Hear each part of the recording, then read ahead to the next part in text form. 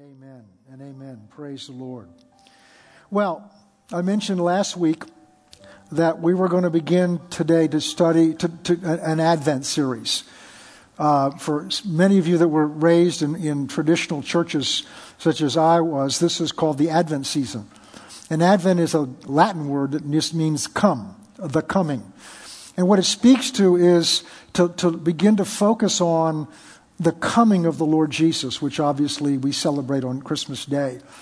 And as I mentioned last week, and I've mentioned several years before, that typically Pentecostal churches and charismatic churches and Word of Faith churches don't typically do that. We just kind of let Christmas sneak up on us and do a Christmas celebration. We may have some music that leads up to it. But there's some wisdom, I think, in spending the weeks before and talking about and preparing for Christmas. That's what God did. God didn't just send Jesus. He was born in Bethlehem. He sent people ahead of time, John the Baptist, to prepare the way for the coming of the Lord. He sent angels. He did things ahead of time to prepare the people to receive the gift that he was going to give to them in his Son. So I think it's appropriate to help us to get a greater understanding, a greater appreciation for Christmas this season, to spend these several weeks before Christmas to talk about what God did for us on Christmas. And we're going to approach it from a way I tend to think of things a little differently. We're going to approach it from God's point of view.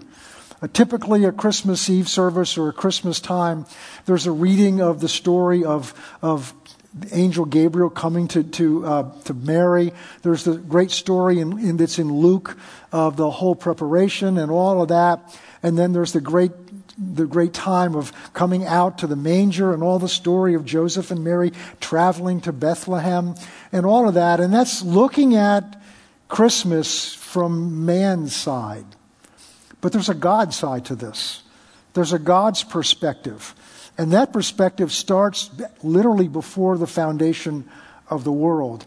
And so we're going to take the next 3 Sundays and begin to look at Christmas from God's side. So the one who had the greatest understanding or perception of that, of the apostles, the writers of the New Testament, was the Apostle John. John, maybe that's why I do it. John looked at these events from God's perspective. So we're going to start out in the Gospel of John, and we're going to trace through. The series is called The Word Became Flesh. And today's message is, we're just going to break that down into three lessons. Today we're going to talk about the Word. What does it mean that the Word became flesh? And many of you have heard this before, but it's good to get reminded of it. But I realize there are many Christians out there, many people that are part of this church, whether you're here this morning or you're online, who may not have really understand this, because we think of Jesus, we think of the birth of Jesus, that's when Jesus was created. And it's not. That's when part of him was. So let's go to John chapter 1, verse 14. And let's look at this one simple verse. There's so much more we could look at. And we're going to go back and explain this. But this is the foundation of what we're going to talk about over the next several weeks. This is God's perspective. This is what God did. This is from God's side when Jesus was born in Bethlehem. And the Word became flesh and dwelt among us.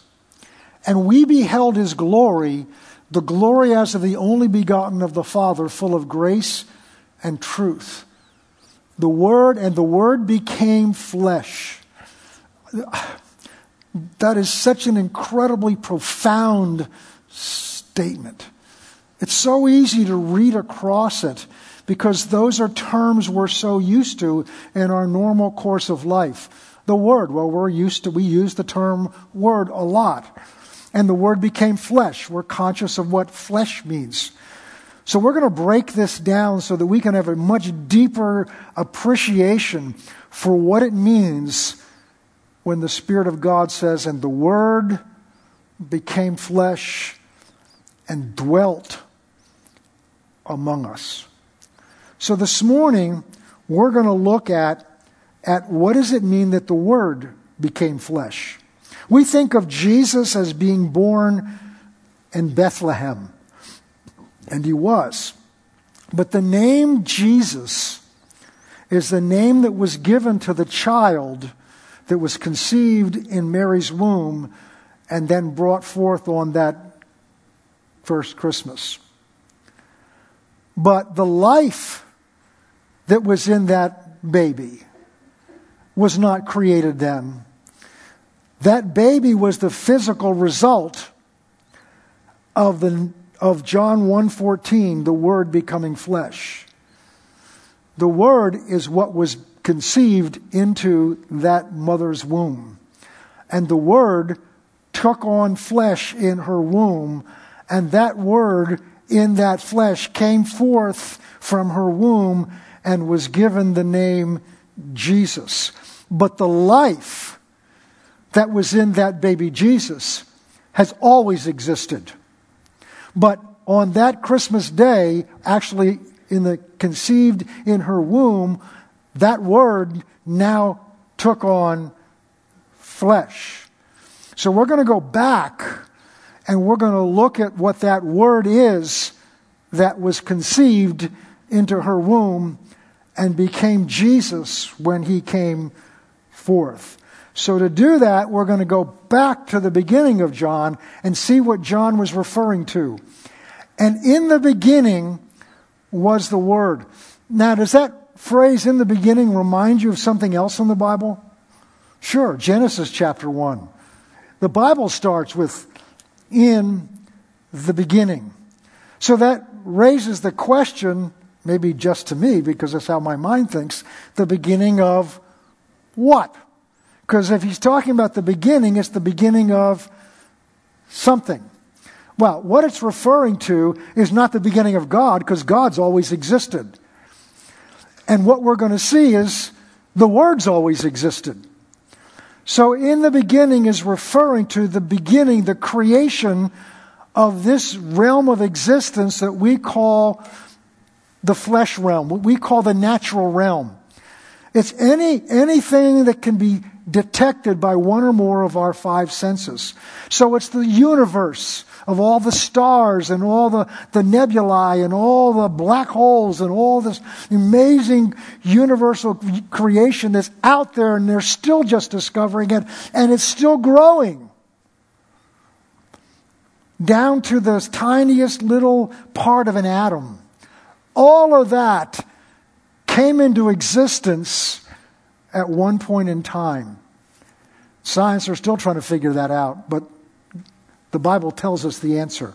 In the beginning, God created the heavens and the earth. But John's telling us that in that beginning also was the Word, and the Word was with God. And the Word was God. So we've got to let that sink in a little bit. The Word was with God at the beginning of creation, and we're going to learn a little more about that in a few minutes. This Word that John's introducing to us is part of God. Next verse, 2. He was in the beginning with God. So now we know that this Word is a person with a personality. Because when you hear the term Word, we think of, and we'll talk about this also in a minute, we think of an expression. But here John's telling us that this Word is a person, and this person was with God, and this person was God. Verse 3. All things were made through him, and without him nothing that was made was made. Now the him refers to the Word. Philippians 2 verse 6, they're not going to put it up there, says that he did not consider it robbery to say that he was equal with God. That's kind of a long-winded way of saying this Word, this second person of the Godhead, is God, and he's equal with God. Now, these are concepts that are bigger than our mind's ability to grasp. And it's the concept of the Trinity. God exists in 3 different personalities, but they're all God. They have 3 different roles, but they're all God. 3 different functions, but they're all God. And the Word that we're going to talk about today is the second person of that Godhead. The third person is the Holy Spirit. But they're all God. They just have 3 different roles and functions. And there's no way our human mind can fully grasp what that means. But we have some examples of it that we can relate to. Water exists both as a liquid, and if you went out too early this morning, you may have experienced some of that water that was also in the form of ice. But when you boil water to make your tea, that water now is converted into vapor. But it's all moisture, whether it's in the form of a solid, whether it's in the form of a liquid, or whether it's in the form of a vapor, it's still all a moisture. And that's a very poor analogy, but it's the best that we have, because God's infinitely bigger than any of those things. So this Word that became flesh is the second person of the Godhead, equal with God, part of God. And now we see that all things that were made in that beginning creation were made through Him. So He was part of that creation. He was part of that creation. I was not going to get into this, but I'm going to spend just a moment. The 3 different parts of the Godhead have 3 different roles and 3 different levels of authority. And they're all involved here in the creation. You have God the Father. God the Father is the ultimate. It is His will that is carried out. Everything is designed and intended to carry out the will of God the Father. God the Son, also part of God, is like the Prime Minister, or is like the Chief of Staff. His role is to carry out the will of in the military, in the Navy. You have the captain of the ship. It's his ship. He is law on that ship. But he has an executive officer. And the executive officer is responsible for carrying out the captain's wishes. The captain doesn't carry them out, and the executive officer doesn't carry them out, but the executive officer is responsible for making sure they're carried out. And then you have sailors and officers that actually carry that out. Well, you bring that analogy over to God in 3 parts. God the Father, it's His will that's carried out. God the Son is like the executive officer. He's responsible for making sure the Father's will is carried out. That's why when God wanted to create this, it was created by and through the Son. Because He was responsible for bringing it about. But the physical agent that actually carries it out is the Holy Spirit. We don't have time to go to Genesis 1, but it says, and the Spirit of God hovered over. The Spirit of God's hovering over, waiting for the word to be spoken. And then the Spirit of God carries it out. We could bring that over to the church, why Jesus said, having birthed the church, Jesus said, don't do anything until you've received power from on high when you're baptized with the Holy Spirit, because He's the agent of God that works through the church, the body of Christ, to carry it out in the world.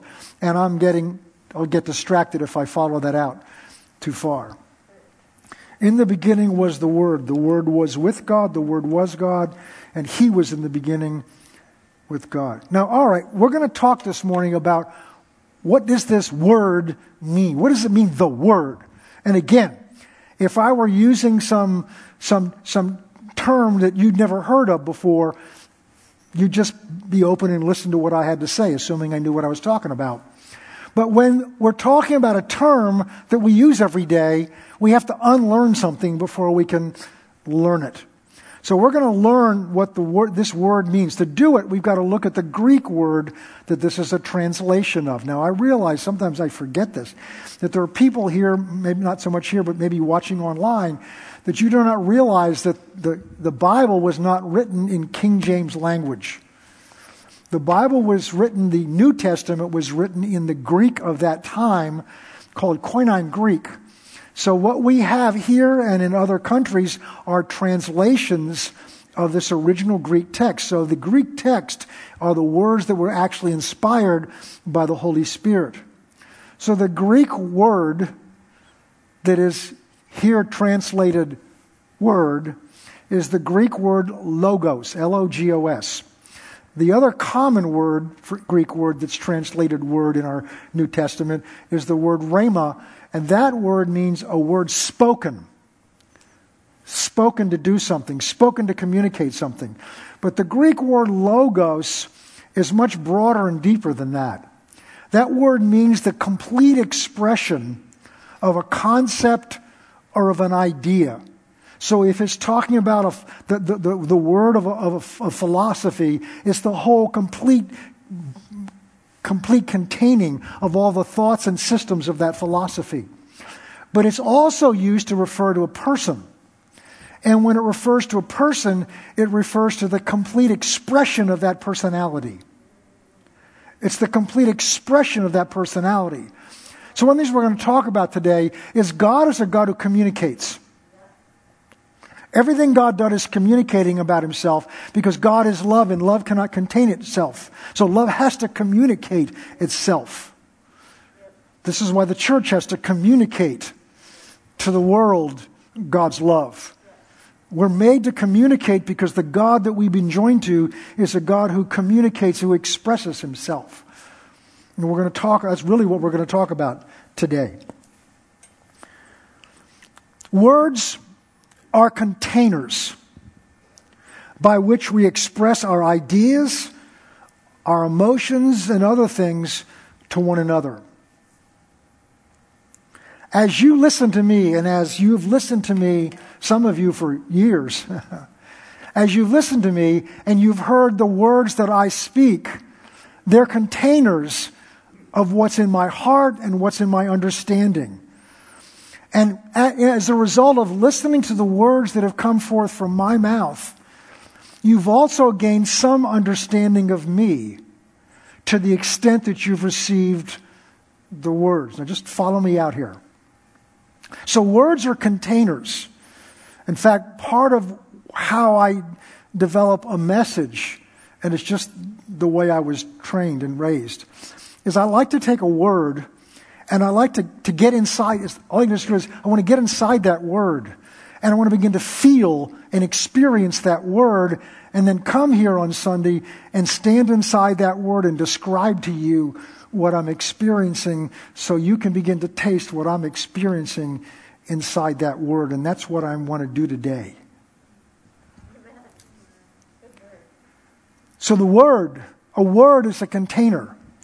It's a container when it's talking about a person, of their character, of their nature, of their personality, of everything about them and what they represent. And so as you receive their words, you receive them. And we'll show you later on. This is a foundation for where we're going to go. As you receive their words, you receive them. So as you've listened to my words, you begin to develop a relationship with me. In some ways, that's more than the relationship I have with you, because you have the opportunity to hear from me far more than I have an opportunity to hear from you. And that's normal. That's okay. My point is, by listening to the words that come forth from my mouth, or from anybody else that preaches from here, but predominantly it's me, you're beginning to get to know me. And as you receive this, whatever's in my heart, God can now transplant into your heart and stimulate into your heart. So words are containers to communicate, when there's a person, the essence of that person. So in the beginning was the Word. Therefore, the second person of the Godhead that we're talking about this morning, He is the expression of God the Father. Remember, God wants to communicate himself. So this second person of the Godhead that the Holy Spirit has given the title Word, he's given him that title because this second person is the full expression of God the Father. So God wants to express himself through words, and in this case through a word, which is his only begotten Son. Everybody following me so far? You guys online, wave at me so I know you're following me too. Okay. All right, this is laying a foundation for where this whole series is going.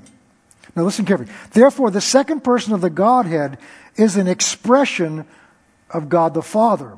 And to the extent that we receive him, we can come to know God the Father. It is natural for a son to be the expression of his father. As I've gotten older and I look in the mirror and then happen to run across a picture of my father well, not at my age, I've actually lived longer than he did. But I look at pictures of my father, I get startled sometimes how much I look like him. But when I get startled, it's not because it's like, how in the world could that happen? It's like, oh, I don't like that happening. But it's a natural thing for a child to look like their parents. It's a natural. In fact, isn't that what we do with a baby? We start figuring out who he looks like or who she looks like. Why? Because we know that child came out of those parents. Well, we didn't get into the verses in 1 John, but he says that we were, for those who receive him, remember, he's an expression of the Father. And to those who receive that expression of the Father, you receive him. And to them, he gave the ability to become children of God, born not of the flesh nor of the will of man, but born out of God. So the word we're talking about is the expression of God the Father to the world. The expression, God expressing himself, communicating himself to us. Okay, we got to move on.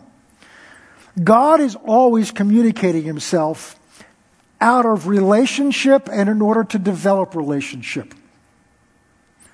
So this word that we're looking at today is God's means of communicating himself to man. Because there's no way with our tiny little pea-brain minds that we can begin to grasp what God is like unless God reveals himself.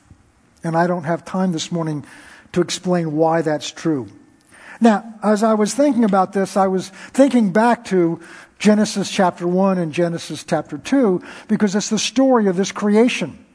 And we just seen that God created all things through the Word and by the Word. So in Genesis 1, 9 times it says, and God said, let there be. And then there was. And then God commented on the quality of what was. So God created this universe, of this natural universe, out of simply words, let there be. God released his creative power through words, through the Word. God communicated, God created through the words. And then God created this man and divided it into a man and a woman. And they had a relationship with God that was face to face. They could see God. They could hear his voice. He could see their face. He could hear their voice. Because that man that God created, and by that I mean the man and the woman, were just as holy and just as pure as he is. So there was nothing to interfere with that one-on-one pure communication. Oh, that it had stayed that way. But then comes Genesis 3. And they rebel against God. They disobey God's commandment. And they take their life into their own hands. And the very first thing they do is go and hide from the presence of God. And from that time on, God could no longer have a face-to-face relationship with the man he created, and that includes all of us. He could not communicate to them the same way he communicated to that first man because of the sin that's in our nature now, born out of Adam. But everything God did from Genesis 3:15 on was to restore that relationship so that it could be a face-to-face relationship with nothing in between, so that God could communicate to his loving creation everything about himself that he wanted to communicate, so that God could bless and take care of and provide for us with all that he contains and all that he wants to do. Remember, he created the Garden of Eden, this amazing place, to bless them. And God's character and nature has never changed. He wants to pour his blessing out on all of his creation, but it's the sin that keeps us from receiving it. It's the sin and the pride. We're still hiding. Man still hides, as Adam did in the garden. Their sin and disobedience severed the open and direct relationship. And everything God did from that point on was to restore that direct communication. In the Old Testament, God spoke through his prophets and through signs and types and shadows and wonders, but could not speak directly. And there are just a few minor exceptions to that. So in order to restore that original expression or communication, oh, listen to this. In order to restore it, God now has to send to the earth his word in a form that man could see, man could hear, and man could touch. And so that word that God used to create man to begin with, that word that God used to create everything else, now God had to put in human flesh so we could see him, hear him, and communicate with him the same way that first man did before he fell. I've never taught this before.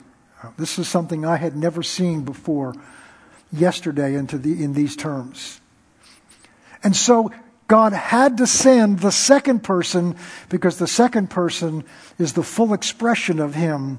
But now he had to put him in a form that we could see, feel, touch, and hear.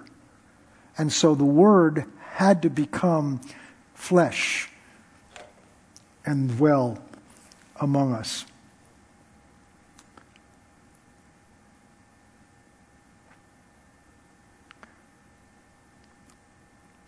So his best and most complete expression of himself came so that man could receive him or reject him. Remember, if you reject a man's word, you reject him. And God was giving man a choice. You can either receive this word that's an expression of me, and if you do, you've received me, or you can reject the expression of me and that word, in which case you reject me. Let's look at some scriptures now. Hebrews 1:3.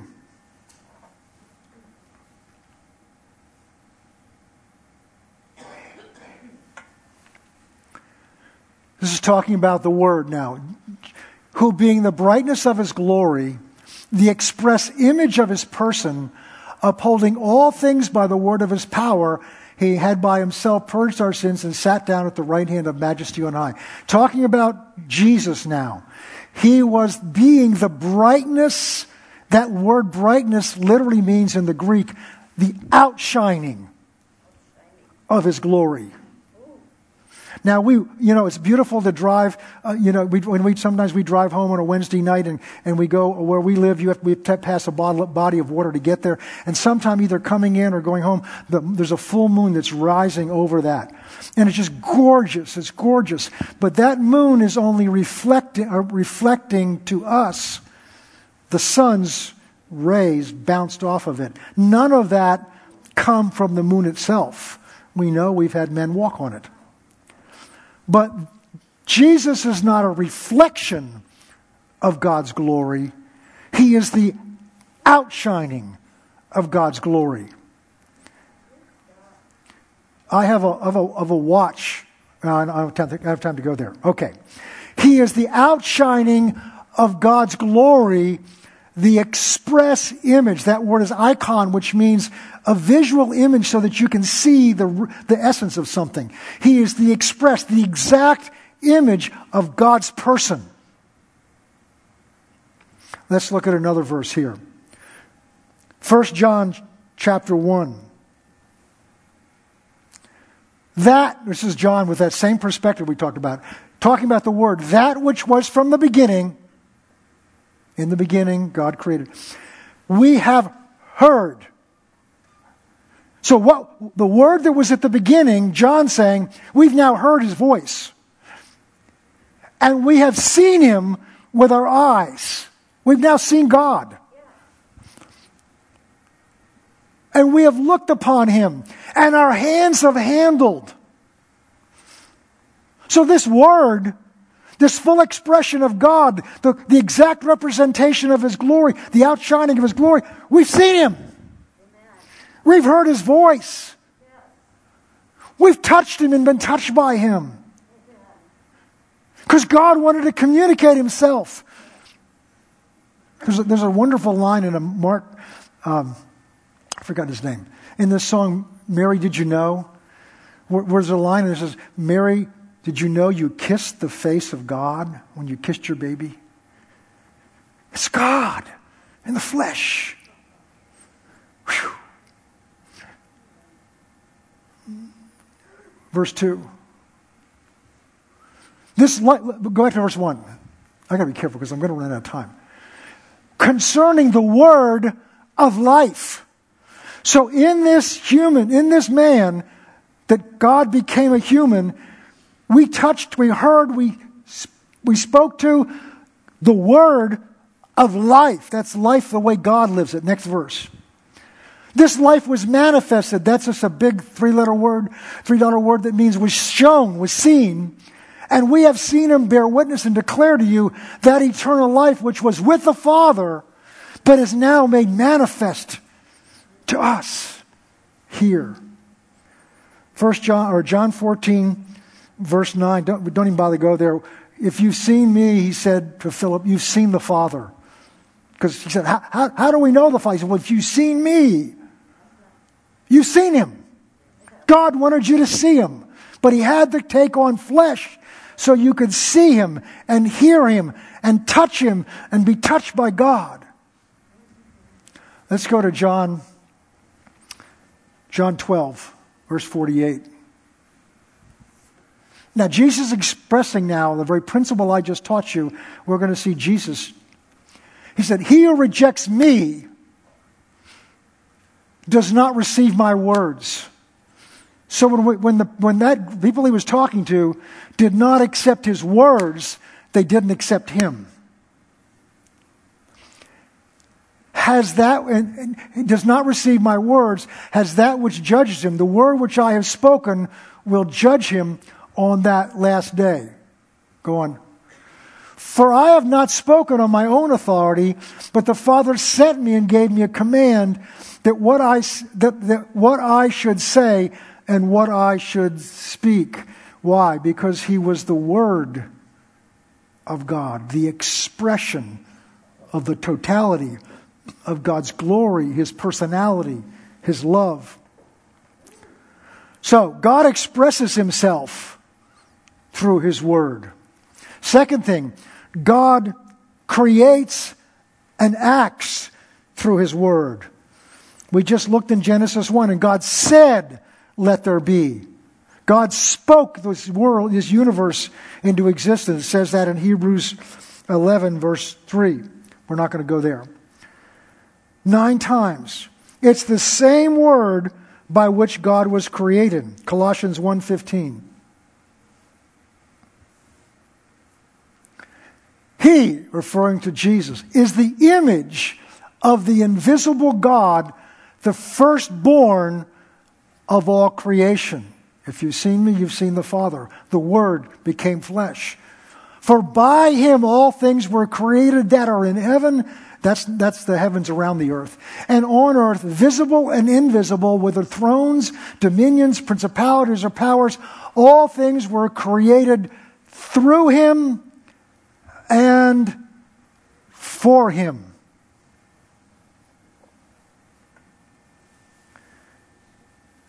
Hebrews 1, again. God, who at various times and in various ways spoke in past times to the fathers by the prophets. I said, in the Old Testament, God was communicating, but he couldn't communicate fully. He could only communicate through his prophets, or through signs and wonders or types and shadows. God, who at various times and various ways spoke in times past to the fathers by the prophets, verse 2, has in these last days spoken to us by his Son.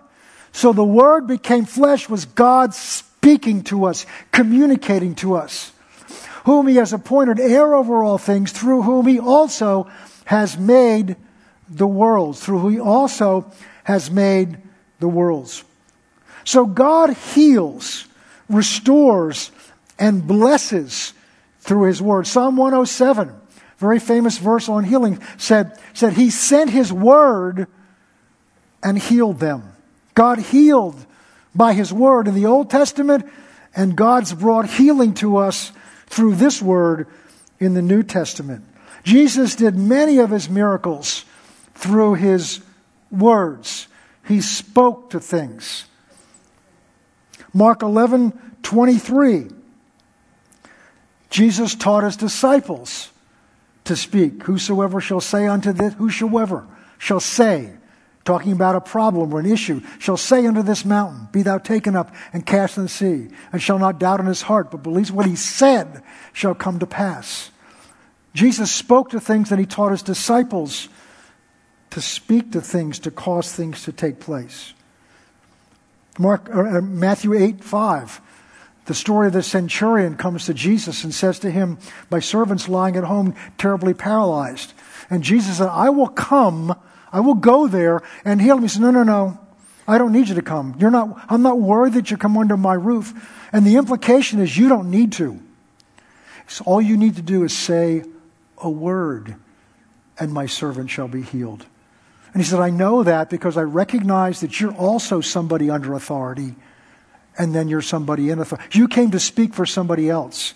You came to carry out someone else's purposes and will by your words, and therefore his authority flows through you. And I know that because as a soldier, I am somebody under authority, and I have somebody in authority, because when I say go to a soldier, he goes. When I say come to a soldier, he comes. When I say do this to my servant, he does it. I do it with words. You do it with words because you're the expression of the Father. The Father moves, creates, acts through words. We don't have time to talk about what he's given us. God imparts his life through his words. Proverbs 4, verse 20. My son, give attention to my words. To my what? To my words. Incline your ear to my sayings. Verse 21. Do not let them depart from your eyes, but keep them in the midst of your heart. Why? For they are life to those who find them, and health to all their flesh. Verse 22. So God's words contain his life. God's words contain his life. John 6:63, Jesus said, it is the Spirit that gives life. The flesh profits nothing, but the words that I speak to you are spirit and they are life. Do you ever get up and you're feeling discouraged or just feeling weak? You feel discouraged and you feel weak, and then you get into your Bible and you start reading your Bible to start speaking to you, and you feel alive, you get strength. You know what it's like? Some of you that have come on Wednesday night, you drag yourself in here on a Wednesday night. I remember when I was practicing law, my office was an hour away. And I would come home, we'd grab something quick to eat, and we'd come here on Wednesday night at 7:30. And I'd come in here thinking, oh my goodness, I just needed to go to sleep. I'm so tired. But by the time I left here, I was so full of life and energy. Why? Not because I'd taken a nap, as some of you do, but I came because I got God's Word stirred in me. God's words are life. The life of God is in His words and in His Word. So what does all this mean to us?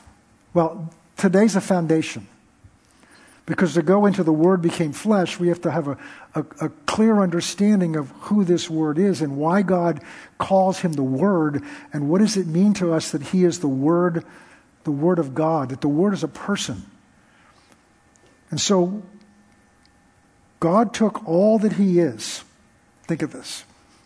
God took all that He is, the totality of who He is.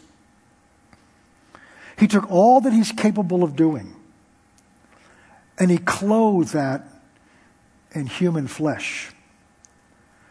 So God could be seen. God could be heard. God could be touched. And so that God could touch. So that He could instill Himself into a group of men and women that once He left here would be so changed by the presence of God that they would literally bring God into the whole world. And that's where you and I are in some phase of that whole process. God took all He is and all He can do and clothed Himself in human flesh so He could be seen, touched, and He could walk among us as in the beginning. Next week, we're going to look at what does it mean that this Word became joined to flesh. Because now we're going to begin to take all this, and then in the third week we're going to apply it to you and me, where we live and where we are, and what God wants to do through you and me. Let's pray. Father, we thank You today that You loved us so much that You sent Your Word.